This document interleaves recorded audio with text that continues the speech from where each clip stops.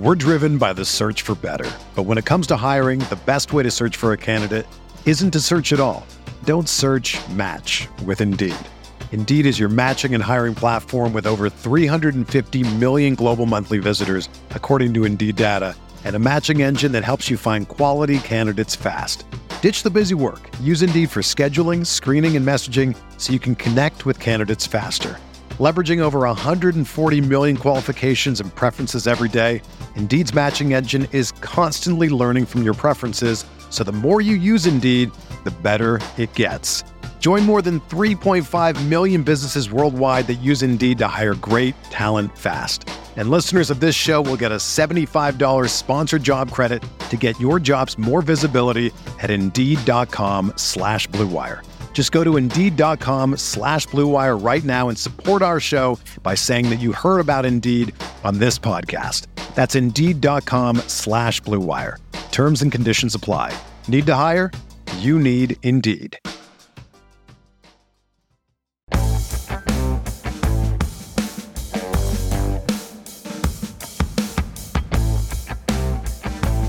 An early look how we're playing the quarterback position. That's what we're going to talk about today on Stealing Bananas. I'm Ben Gretch from my newsletter, bengretch.substack.com. With me, as always, is Sean Siegel. You can find all of his great work at rotoviz.com. Sean, we have talked a ton about Dynasty over the last month, all through May. We promised we'd start to get into some redraft stuff. I'm just starting some of my more extensive redraft research. I think something that is really important that I've learned over the years is a willingness to be sort of flexible.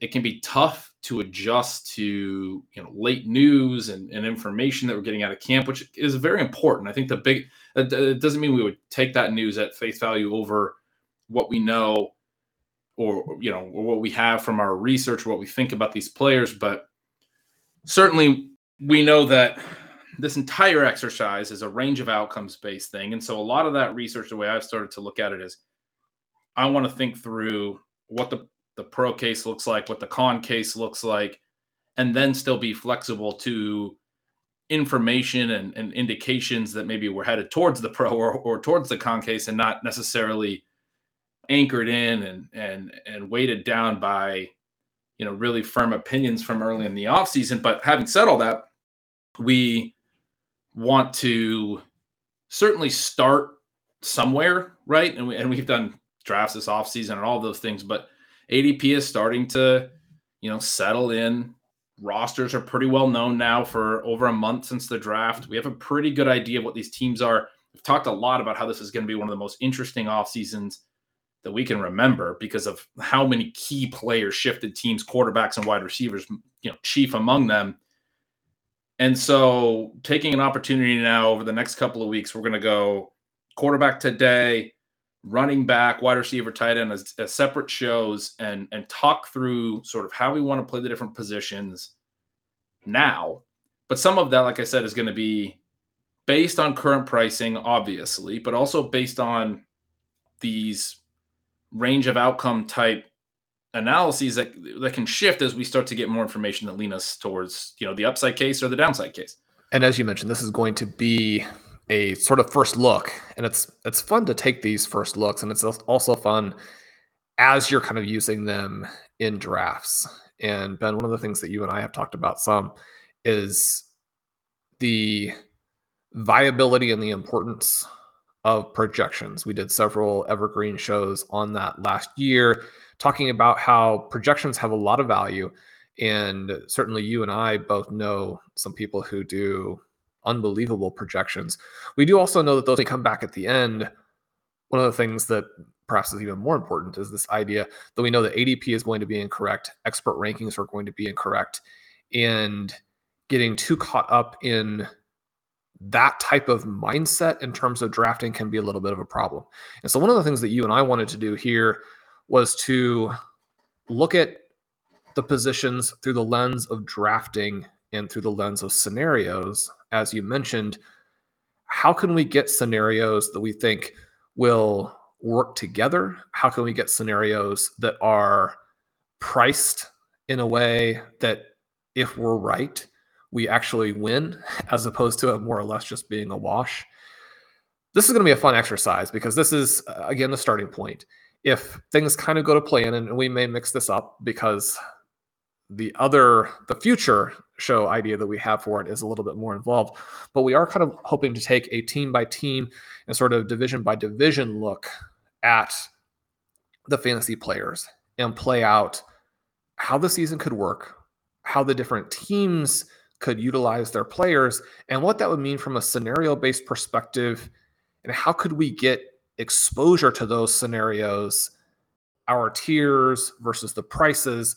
Obviously, the players you can get from a tier that are less expensive are going to be people that you are looking at even more. But sort of a funny thing in terms of the direction that I'm going with drafting in terms of my own rankings, and listeners know my rankings are up on the site. They are in tiers, so you can use that element of it. You can kind of look across positions with that as well. But then I didn't actually use my rankings in drafts last season and didn't use them very much in the previous year either. Those are two of the really successful seasons that I've had. Thinking more in terms of scenarios, thinking more in terms of how you can get the most bang for your buck at each pick as you go through, how you can create exposure to the types of outcomes that you think are possible within a given season, and to do that inexpensively or as inexpensively as possible. That's really the key thing that we're looking at here from a draft perspective. So I think that'll be a fun element for these shows. And again, these are going to be sort of a quick look, a first look. We're going to go into more detail later, but Ben, I'm excited to jump in with you here. And we're going to be using the FFPC ADP tool from RotoViz for the show. We're going to be looking at the slim format. This is a format that I think the ADP from this you can use in a lot of different things. So if you're not playing FFPC, this is still relevant to you in terms of what the prices of these players are. We'll also be looking at a little bit from a best ball perspective right now. Obviously, a lot of the drafts that are going off are best ball. That does change the dynamic at QB. In best ball, you want to have two. You want to have two guys in the window. In regular redraft, you might be a little bit more gutsy in terms of trying to hit that last guy that you think is relevant, and then maybe trying to hit some flyers, knowing that you're not trying to take the best of the two scores every week. You're going to have to start a player. Now, there are still going to be elements where being able to have a couple of good players and take the best matchup in any given week, that has some benefit. But we do know that the quarterbacks are much less expensive in redraft than they are in best ball because of that dynamic. Which follows and makes sense, obviously. And, jumping into quarterback right away, the big discussion over the last few years has been sort of this rise of an elite tier that, you even look 3-4 years ago, kind of before Patrick Mahomes burst onto the scene, and then Lamar Jackson the year behind him as back-to-back MVPs.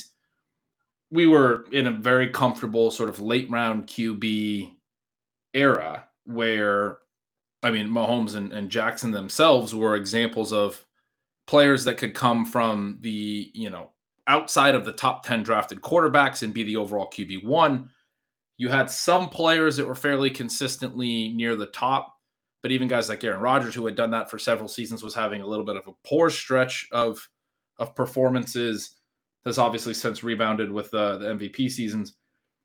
But you have a different outlook now at the top, where the emergence of those two guys, the emergence of Josh Allen and Justin Herbert and Jalen Hurts' really impressive rushing profile, Kyler Murray, obviously, we now have this top tier of players that can score in ways that, we've long, obviously, in this community talked about the value of rushing quarterbacks. You can go back to our buddy Rich Rebar's Konami Code, moniker for the rushing ability, how useful that is, both from a floor and a ceiling perspective. He always points out when he was first writing about it, he was talking about, again, this era of more pocket passers, and you could go get the Tim Tebows and the Terrell Pryors really late or off waivers. And those guys couldn't really throw much, but because of the really strong rushing value they could provide, they could bridge that gap between they can bridge that cost gap, as a free waiver wire pickup or a late round pick, between that and what it costs to acquire a top 5 quarterback.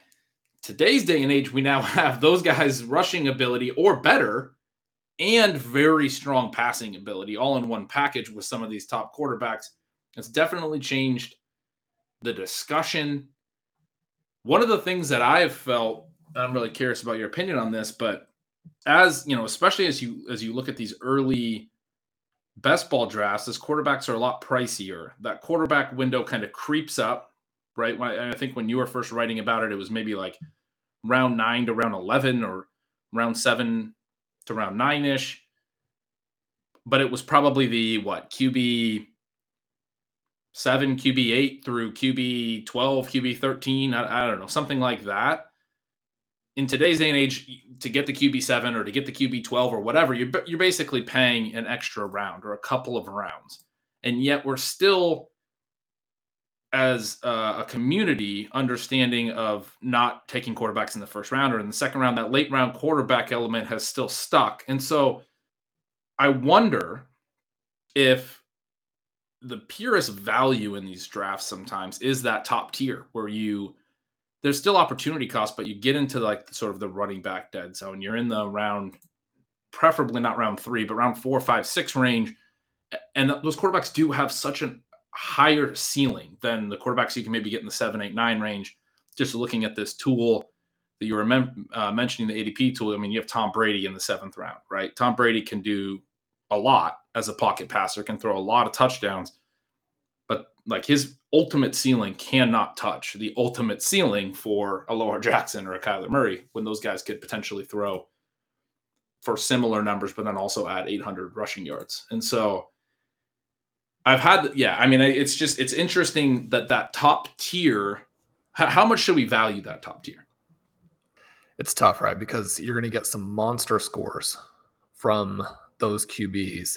And Josh Allen last year, even at his expensive price, was very effective in leagues and in tournaments. And so then the natural thing is for drafters to reach a little bit more and say, even if I pay a little bit more, I'm going to still get that value out of that player. And especially if I build my overall team in a way that works, I can maybe survive having passed on that round 3 value, and I'll get into the end of the season and the upside on a weekly basis justifies that pick.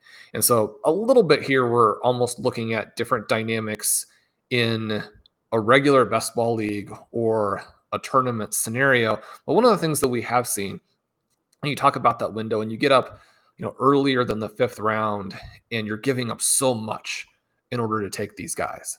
And so I'm looking at the NFL Weekly Explorer. I'm looking at the expected points over the last couple of seasons for these QBs. You have Josh Allen at 24.4, Herbert at 23.4, Prescott just over 23, Mahomes 22.5, Murray 22.5, Brady just under 22. The gap from Allen to the rest of the group here, when you're looking at opportunity, is perhaps not as great as it seems. Now, we also have very good numbers in terms of fantasy points over expectation for guys like Josh Allen and Patrick Mahomes.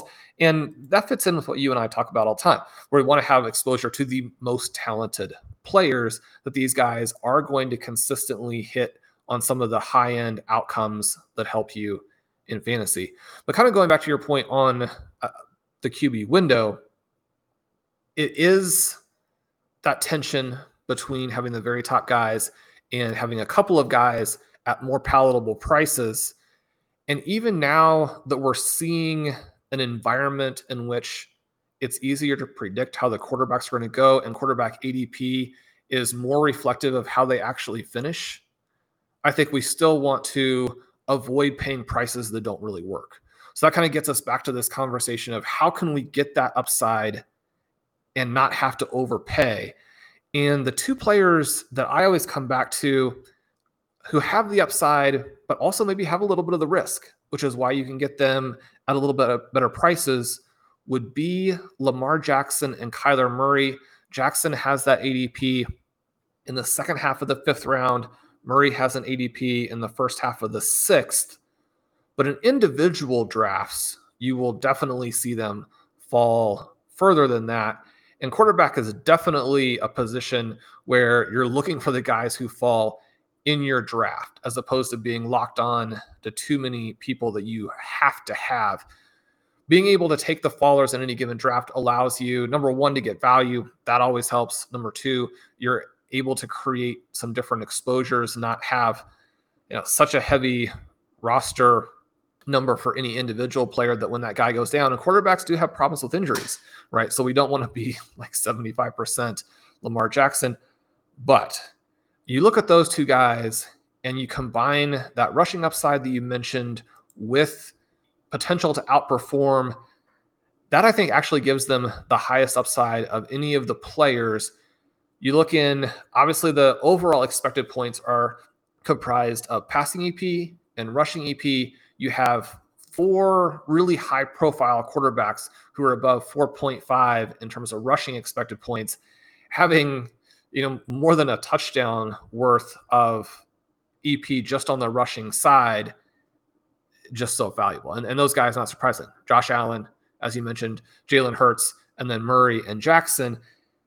Murray and Jackson in terms of the high end outcome, and not even talking about like some extreme, everything goes right and they're leading their team to a Super Bowl type of outcome. But you look at Kyler Murray in the last 2 years before he's gotten hurt, weeks 1 through 11 in 2020, averaging over 31 points per game. Then comes back last year, weeks 1 through 7, averaging 27 points per game. If he could stay healthy, then, Murray is just an absolute slam dunk at his price. You look at Lamar Jackson over the previous 2 seasons before he has the injury-plagued 2021, he's averaging 27 points per game, has 77% QB1 finishes. When you talk about them as being the beginning of the QB window, if you're looking for upside, I think you've got to go that direction. Yeah, and you note that the big similarity between the two is they were both hurt for periods last year. And so you get this recoil a little bit where we didn't get a full season from either of them. Kyler, when he came back, I know he had his first game back.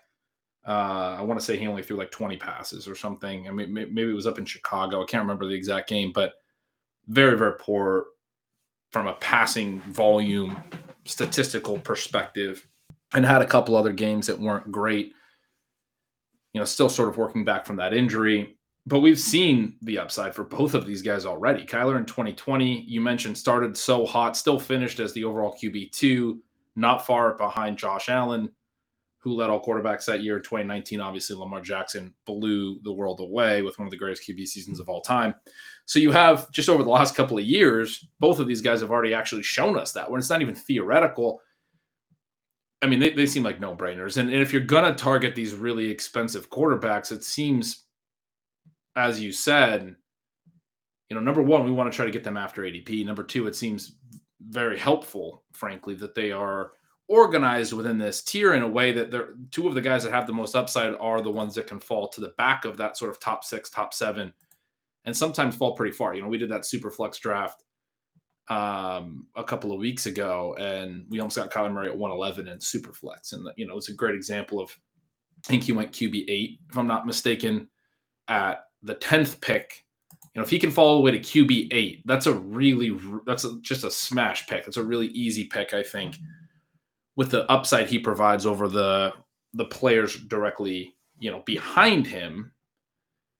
You're looking at Tom Brady, you're looking at, Russell Wilson, who there's a lot of excitement there, but Kyler's added weapons this year too, and so pretty excited for the Arizona offense. So the first step, I think, I'm right there with you on that. This elite tier, if you want to target it, you want to get good prices, and it's pretty nice to highlight those two players as really huge upside possibilities that also can be the ones that are the ways to play this tier cheaply. But as we start to move, further into the draft, say you miss all of those names, the opportunity cost at various picks is not where you want it to be. You don't there's some wide receiver that you just have to have, and then you don't get that cheap price or that opportunity to take the quarterback where it makes sense. And when we often talk about when things start to flatten at other positions, that's when it makes sense to pull the trigger on the quarterback. Then you have to make a plan for what to do next, because, I'm looking at the ADP tool. You have Josh Allen in round 3, Patrick Mahomes in 4, Herbert and Lamar in 5, Burrow, Kyler, and Hurts all in 6. But in 7, round 7, you have Tom Brady, Russell Wilson, and Dak. In round 8, Aaron Rodgers and Matthew Stafford. And in round 9, you have Derek Carr, and you're into Deshaun Watson territory. This is in a tight end premium format on FFPC. If you're playing on Underdog, these quarterbacks are going even higher. But we're talking about, Derek Carr, who you love, but Derek Carr in round 9 compared to Kyler Murray potentially when he falls after ADP in late round 6 or even sometimes early round 7. To me, there's just no question that I would prefer to take Kyler at that more expensive price. But if you do miss him, now we have to start to build a new plan. And there's a lot of really interesting quarterbacks the further you get down. And there's people that have made strong cases for Carr, adding Devontae Adams and weapons and new coaching staff. I've seen a lot of strong cases for Kirk Cousins, not a guy I'm a huge fan of, but new offensive system could be very positive for him. Certainly Trey Lance presents the Konami code rushing upside ability, and there's a lot of optimism for him. You can go further down the list, and you have Tua adding Tyreek Hill. You have Matt Ryan in a new situation. Justin Fields has that rushing ability. Terrible offensive situation, it appears. But there's a lot of names. You can go even further. Zach Wilson, all these weapons. Daniel Jones, has Brian Dable now. Everything has shifted, it feels like, on all of these teams. What is your preference when you don't hit on any of those top tiers? Do we want to then be looking in the round 7, 8, 9 range? To me, that's a little bit too pricey. I do like Russell Wilson. I've talked favorably about him this offseason. I think I'm higher than you on Dak. I do still like what Dak could potentially bring. But drafting those guys around behind, that elite tier, I want to get discounts on them too. And I'm not sure we're getting discounts where they're at. So it does present an interest, how do you solve this quarterback question when you don't get one of the top guys? Yeah, and I'd like to throw it back to you and ask about Brady, who was someone who comes in, just after the Allen Herbert level in EP from last season. And then because he was so efficient, had those weapons, he added a couple of fantasy points above expectation. We have some interesting elements here with quarterbacks who could, I think, have some risk because of age or loss of weapons or a team shifting a little bit what they do. And so one of the things with best balls, we have to have 2 quarterbacks in the window. And so you might take one of these top guys and then come back with someone like a Tom Brady or a Russell Wilson or Dak Prescott. I'm with you in that I don't have a lot of exposure to them because just one round later, they're going to have to really be good to justify that cost. And with Brady, you lose Chris Godwin, the replacements there. I mean, it seems like Gronkowski is going to play, but there's a potential to lose that. I mean, that offense, Bruce Arians retires. The dynamism might not be quite the same. And if it's not, Tom Brady is more of a round 10 pick. I mean, you could easily be 3 rounds early on him, which obviously not something we want to do. Russell Wilson, Dak Prescott, one of the things that we talked about earlier in the offseason is that you're now losing some of that rushing upside with these guys. I like Wilson, but I would prefer it to be in round 9. You've got those upgraded weapons, but it's going to be a new situation. And in some ways, it might make more sense to be excited about the individual wide receivers than to go back and put it on Wilson there in case everything doesn't come together as fast as we're hoping. Prescott loses some weapons. Now, they brought some people in, but there's a little bit of a hope-based element to thinking, okay, CeeDee Lamb is going to be a superstar. Tolbert, Washington, Gallup comes back toward the early part of his timeline and makes an impact. So if you're looking at that from the perspective of he's not been as dynamic as a rusher, he would need to be very efficient.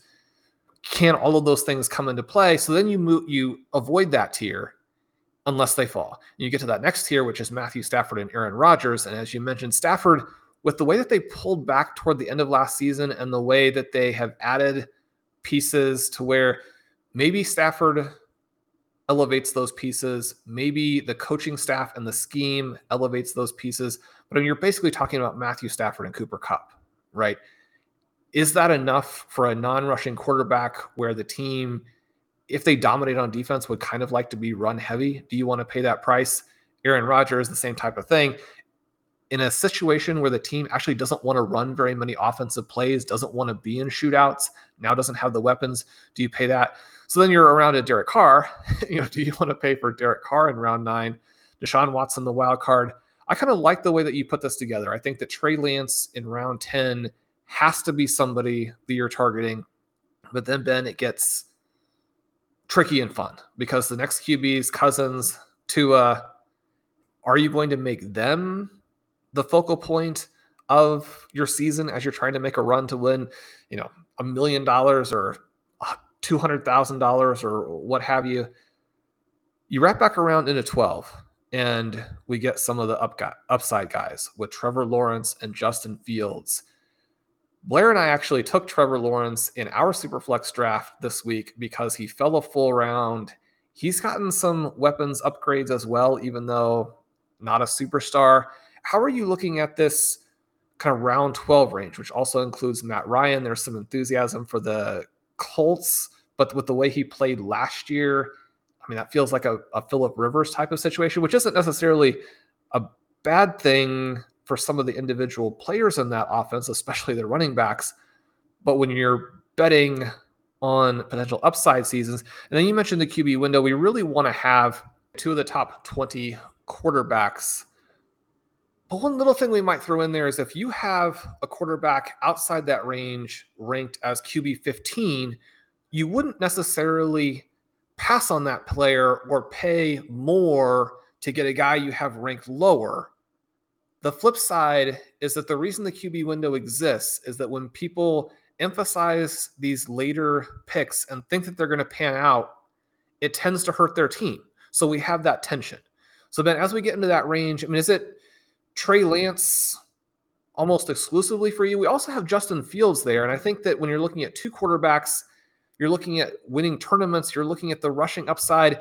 It's hard for me to target some of these passing QBs where, I mean, they're going to have to be good to be competitive. And with the runners, just be decent.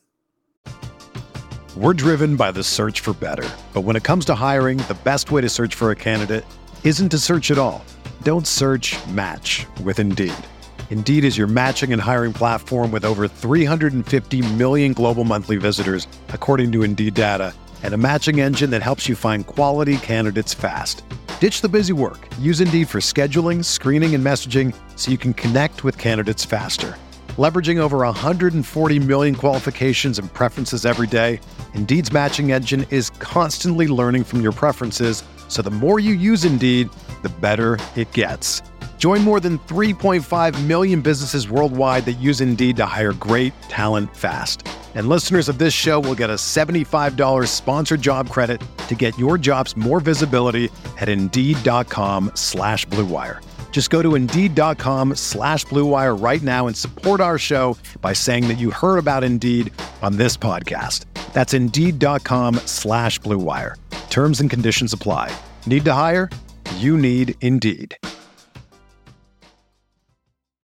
When you need mealtime inspiration, it's worth shopping Kroger, where you'll find over 30,000 mouth-watering choices that excite your inner foodie. And no matter what tasty choice you make, you'll enjoy our everyday low prices, plus extra ways to save, like digital coupons worth over $600 each week. You can also save up to $1 off per gallon at the pump with fuel points. More savings and more inspiring flavors make shopping Kroger worth it every time. Kroger, fresh for everyone. Fuel restrictions apply.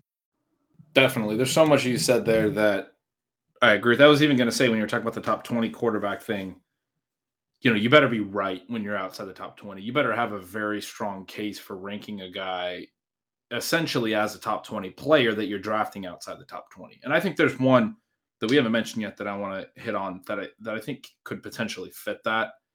But first, I want to mention sort of the middle group, that big group that starts with Tom Brady, and you'd asked it. I mean, I think in best ball, the easy answer is you're looking to stack in a lot of those situations. Brady, for me, I mean, on one hand, he's a tough one to play because I'm not really loving Mike Evans' price. I don't really love Chris Godwin's price either with his injury. I think, some of the research I was doing into like targets per route runner this offseason, we saw that sort of start to tick down for Evans. We saw it stay pretty steady and even tick up a little for Chris Godwin this past year, even as they had, Antonio Brown around. And Godwin got hurt, at a point where Brown was then sort of off the team late in the year. Basically what I'm saying is a solid percentage of Godwin's routes came when they were more at full strength. Brown was in and out a little bit, but Gronk was there. A deep offense where I feel like last year without the Godwin ACL, I mean, we'd be looking this offseason as if this was last year was the shift to where Godwin's entering his prime, Evans is exiting it, and Godwin is starting to really take over in a way where they were sort of close to each other, but that makes that receiving core tough to play now because Evans is obviously in a great spot early in the year. And then I think there's a good case that Godwin could come on late and sort of take the wind out of Evans' sails for, what his 2022 season looks like. And I don't know if that's still enough to justify Godwin's price. And so then it's like, okay, how do we, stack Tom Brady if those are clearly the two pieces that we want? I mean, you can go to Gronk, like you said, who's probably a good value right now if he does play. I'm not going to be rushing to draft Russell Gage, playing around those three potential Hall of Famers. Or, it's probably a little early for Godwin, but Mike Evans seems to be on his way to doing that with the stretch of 1,000-yard seasons. Gronkowski, obviously, first ballot kind of guy.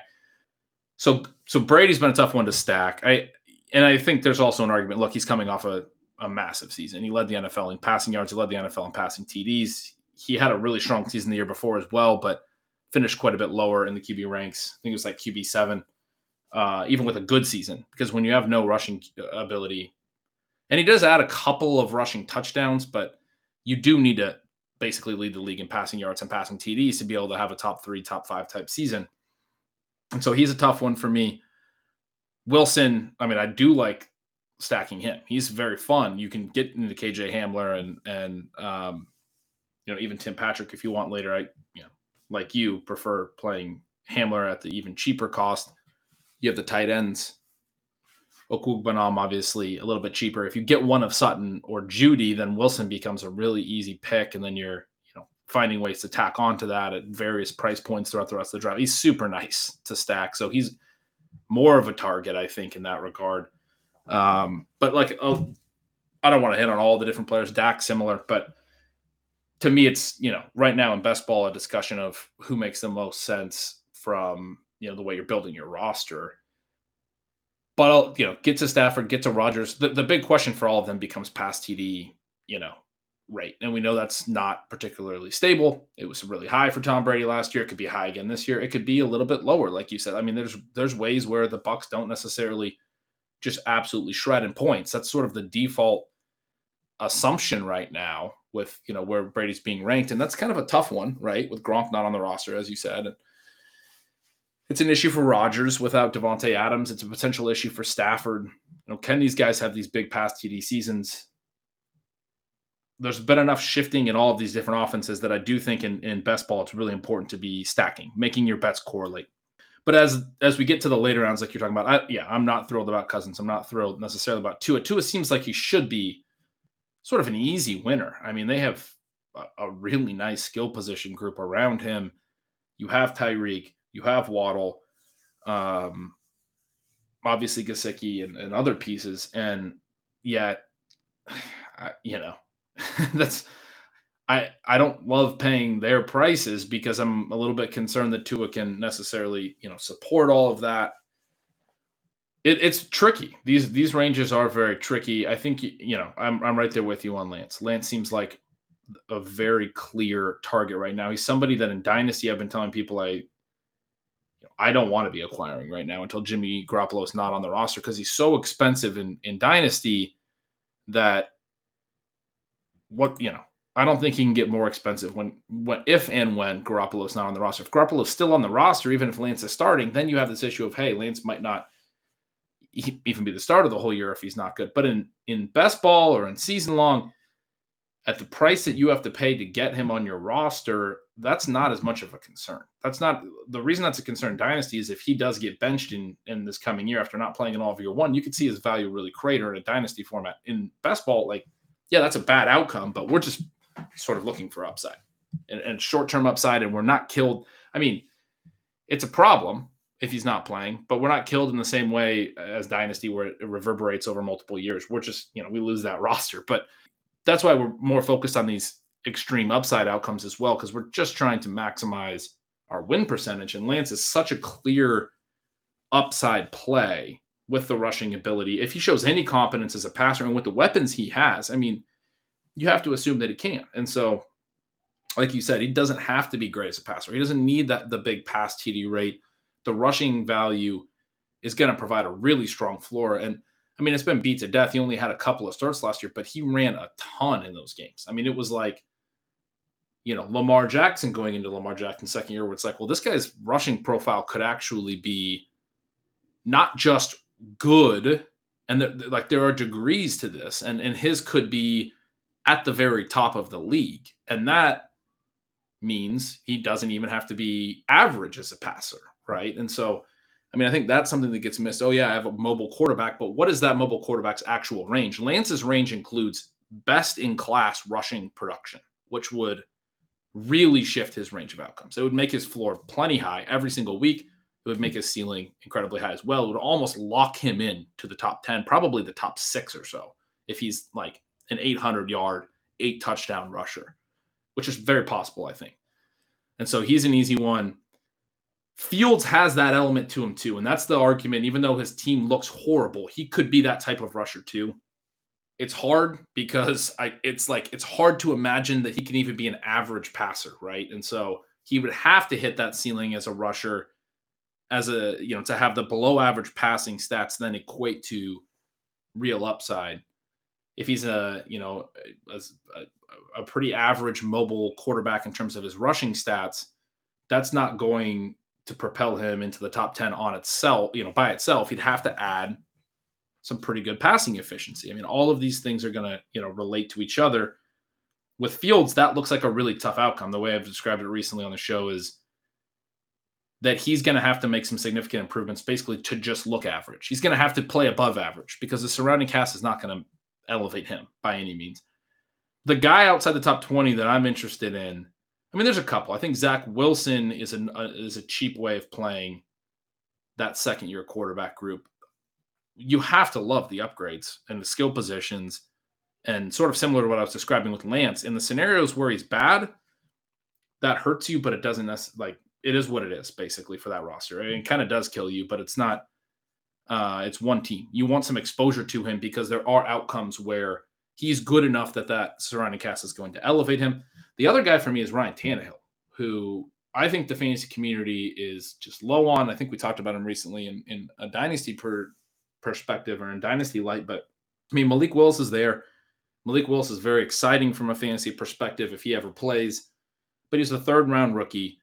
Tannehill led the Titans to a number 1 overall seed last year.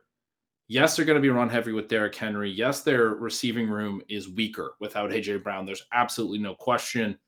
He lost Corey Davis, the year before, and they continue to get depleted. If you go look at their depth chart, I mean, I'm thinking Nick Westbrook-Ikhine is going to be playing a pretty good role. They brought in Austin Hooper. I mean, these are the guys that once projections roll around, people are going to be saying, well, somebody on Tennessee's got to catch passes. Obviously, Treylon Burks is there, but we haven't got great early reports from him. I still think they're a dark horse or maybe not a dark horse, maybe a front runner to land one of these available receivers. Maybe Julio Jones makes sense, obviously, given that they were the ones who cut him.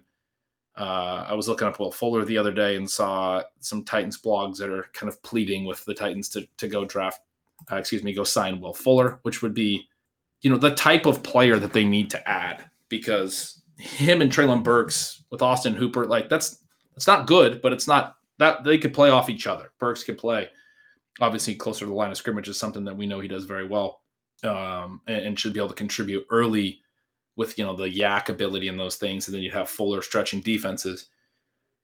But if they add someone else like that, the thing that I love about Tannehill's profile since he took over as the Titans starting quarterback is he's had a lot of rushing touchdowns, even as he's into his 30s. He continues in their offensive scheme that has been pretty stable to rack up a pretty strong sort of rush TD per game rate. I'm not sure that I'm necessarily definitely going to bet on that to sustain. That's, quarterback rushing touchdowns are not particularly sticky year over year, but it is interesting. It's something that he's had at least one, I know, in his playoff games with Tennessee. You can look into his sample going into the playoffs as well. It's still pretty solid. I think, when you go and you dig into it, you look at the projections, okay, he's probably going to give me some rushing yardage. And I would guess a little bit better than average rush TD rate. And then it's just a question of can they continue to be an efficient passing offense without AJ Brown? I don't know that the ceiling's massively high, but when you're talking about this point in the draft, I think he can be a back end of the quarterback window type quarterback. He's going at QB 23. He's a guy that I think, deserves to be in the top 20 or has the profile to compete with these back end of the top 20 guys, the Kirk Cousins, if you will, who's at QB 16. So when you get at that point in the draft, he's a name that I'm definitely willing to look at and say, I think the fantasy community is a little bit down on just because of the Malik Willis pick, a little bit more down than they should be because Willis, third rounder, all these reasons that I said. And you were mentioning the rushing upside from Tannehill there. He is, over the last 2 years, number 2 in rushing fantasy points over expectation. The only player who has generated more on a per game basis would be Kyler Murray. He runs more, which obviously gives you more opportunity to outperform on a per game basis there. That's, as you mentioned, as both a positive and a negative. He can score those touchdowns. There is some potential that if that snaps back, then his overall profile gets to be very weak because within the context of this Titans offense, his total EP, not particularly high, 18.4. That's playable if you outperform it and if you have him paired with someone else who's good. Also playable if you think there is some breakout to the upside opportunity, as you kind of described, with their receiving core and also just with their tendencies. It probably doesn't happen. And so from that perspective, we do need him to run. We do need it to be efficient. I would agree he's better than people give him credit for. I was interested in your take on Justin Fields. I might even be a little bit more optimistic than that because one of the things that we do see, especially at the quarterback position, is you almost have this ceiling and this floor because of game script and how these games are going to play out. Quarterbacks, like an Aaron Rodgers, who are so explosive and so efficient in the first 2 or 3 quarters of the game, you don't need to continue to bury the opponent. And so you almost have to have sort of this Patriots revenge, Tom Brady-esque type of narrative situation where the team is definitely trying to pile all those points on to get the full value out of a really good QB. They're limited by how good they are. As long as you don't get benched and as long as your team doesn't decide to just go David Montgomery into the middle, let's see if we can keep these deficits from being really ugly and embarrassing us, then perhaps there's a lot of fourth quarter upside with Fields, both running around and throwing to some of his guys here. One of the reasons we were higher than consensus on TJ Hawkinson and DeAndre Swift last season was that we did project them for heavy work in the fourth quarter of games early in the season. That really paid off for us. And then obviously with Hawkinson, we had the injuries. With the Lions overall, they started to be surprisingly competitive. And perhaps the Bears will be surprisingly competitive in the second half of next season. I guess I wouldn't bet on that. But Fields, again, with the rush and pass dual threat ability, I like him there. But I'm going to throw one back out to you here as kind of my pick for outside the QB window. We debated a little bit during the NFL draft itself, and you were much more conservative on him. But I feel like Jared Goff now with these weapons becomes an interesting low-end play. Blair and I were drafting in the Superflex version of the contest. We took Goff in the 7th round when he fell below ADP. And that element that you mentioned with Tom Brady, that I think does make Tom Brady someone who is less appealing, and it really is one of the reasons that I don't have hardly any exposure, is that for someone where the stack element is important, and I think on these pass-heavy QBs especially, if they're going to be successful, it's going to be through the air. If they're successful through the air and you're in a tournament, it's going to pull one of the receivers with them. You need to have that pairing for it to work. And I don't want to pay for those guys. But you look at Jared Goff, and if he blows up, Amon-Ra St. Brown, DJ Chark, Jameson Williams, even if you want to go with something like TJ Hawkinson, you can put him with a pass catcher without having to pay them. And we look back at Goff, and he gets so much criticism for how he played in 2020. You can look at the 2018 and the 2019 seasons, very, very good during those. But even in 2020, he averaged 20 points per game, and 73% of his finishes were QB2 or better. I was like, well, he's no longer in that situation with the Rams that is so good. He becomes this punchline with the Lions, but then he continued to fight. He had a couple of good games early, mostly bad during that stretch when the passing game was struggling. And then he comes back from his injury. And after week 10, he again averages 20 points per game. That corresponds with the Amon-Ra breakout, but it's also a time period where he doesn't actually have Hawkinson, doesn't have Swift for the most part. They play only really a handful of snaps during that stretch. He'll have those two guys. He'll have Chark. He'll have Williams, maybe especially over the second half of the season. He gets to be this interesting play.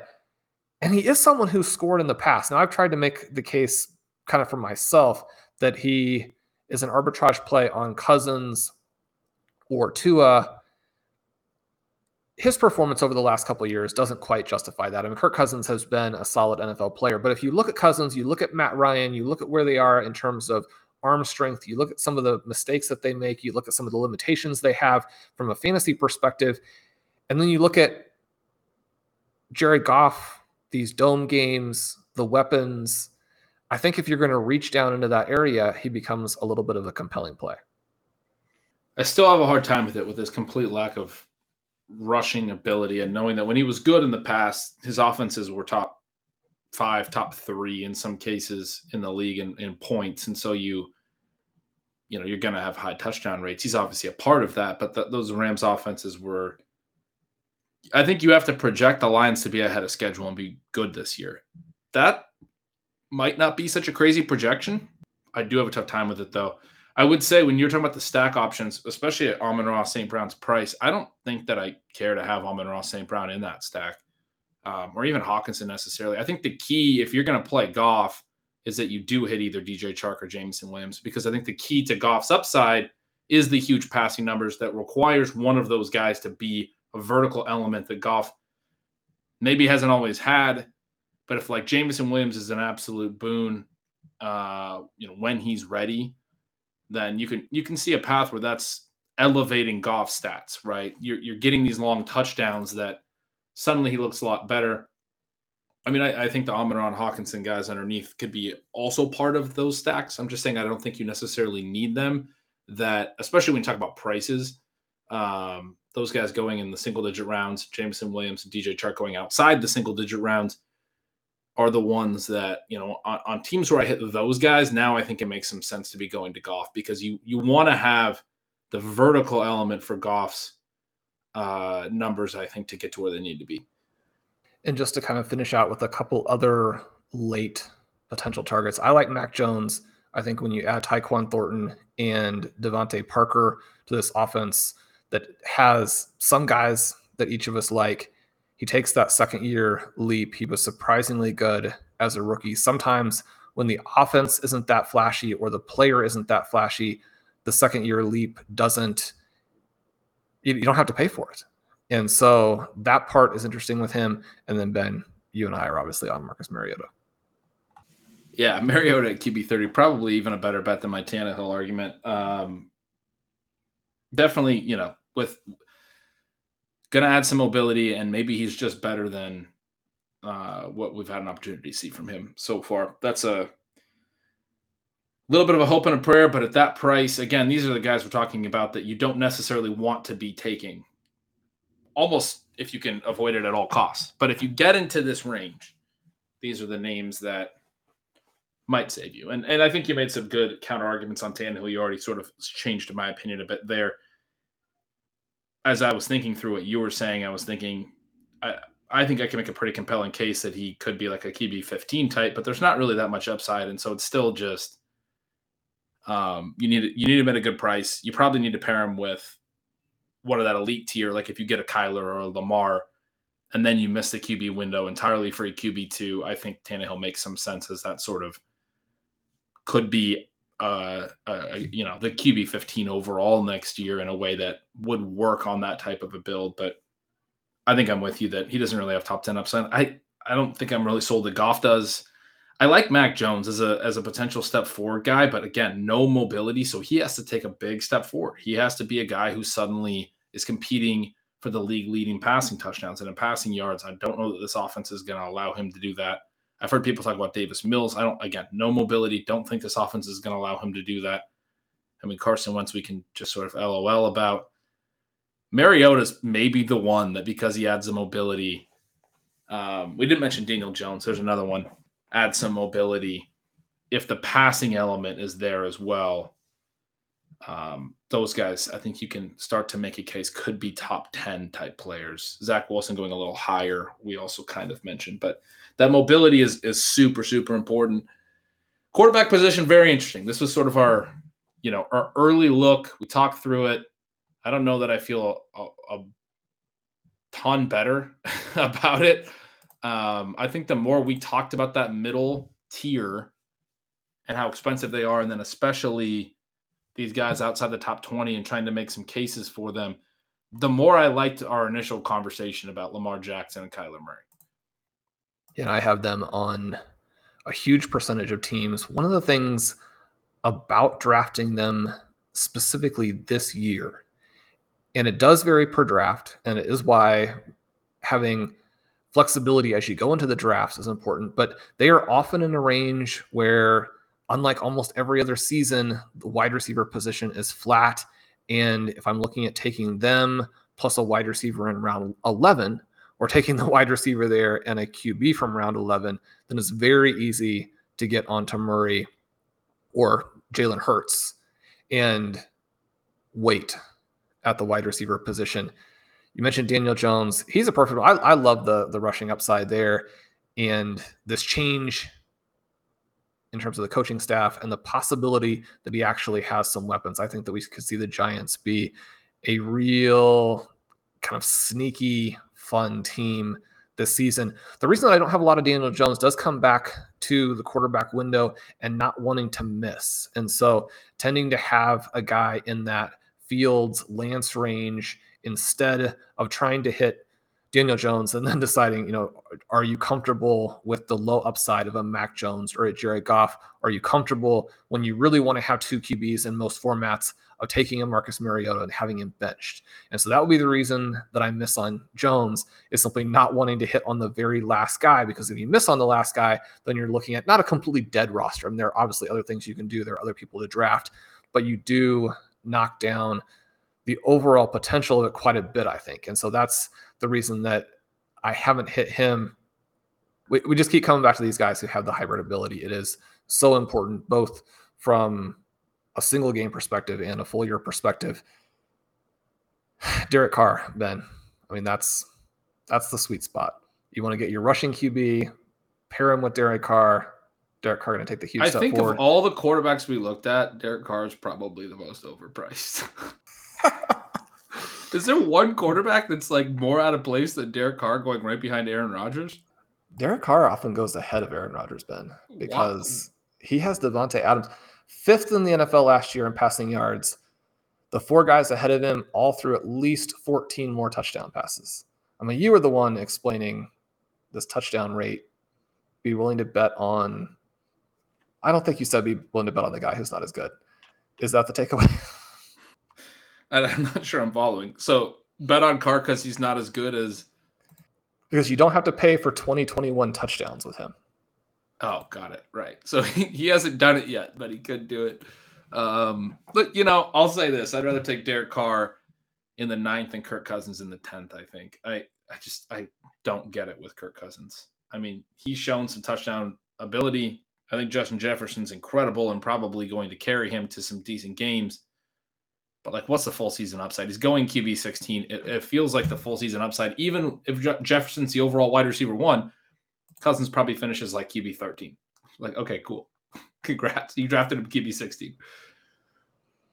Adam Thielen is going to have a word with you once he has a 17 touchdown season and those guys finish as wide receiver 1 and wide receiver 7 on the season, Ben.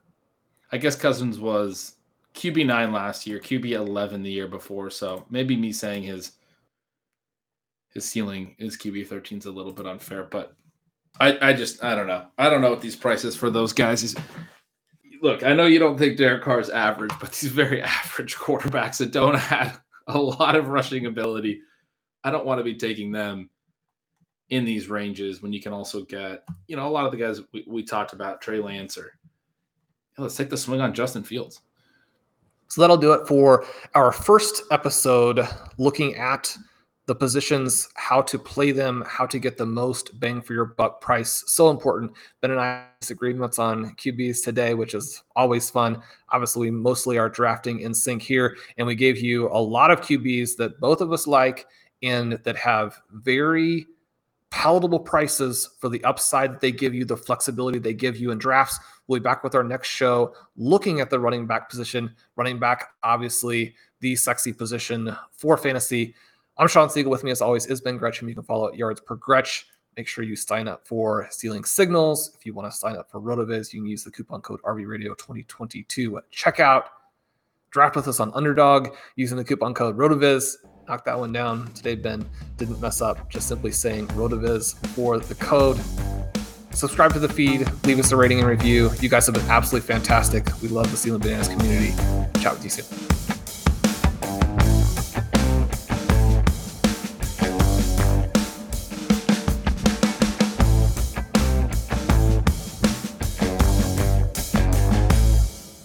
Everyone is talking about magnesium. It's all you hear about. But why? What do we know about magnesium? Well, magnesium is the number one mineral that 75% of Americans are deficient in. If you are a woman over 35, magnesium will help you rediscover balance, energy, and vitality. Magnesium supports more than 300 enzymatic reactions in your body, including those involved in hormonal balance. From functional medicine doctors to mental well-being and female hormone experts, we all know that magnesium is the one mineral to improve all aspects of well-being and health. But which one? Magnesium Breakthrough from Bioptimizers, the trusted choice recommended by leading experts with 7 best-absorbed forms of magnesium to ensure your body receives the support it needs for overall well-being. Go to bioptimizers.com/balance today and use code BALANCE10 for 10% off. Support your journey to wellness at bioptimizers.com/balance. Magnesium Breakthrough from Bioptimizers, your foundation to optimal health and vitality.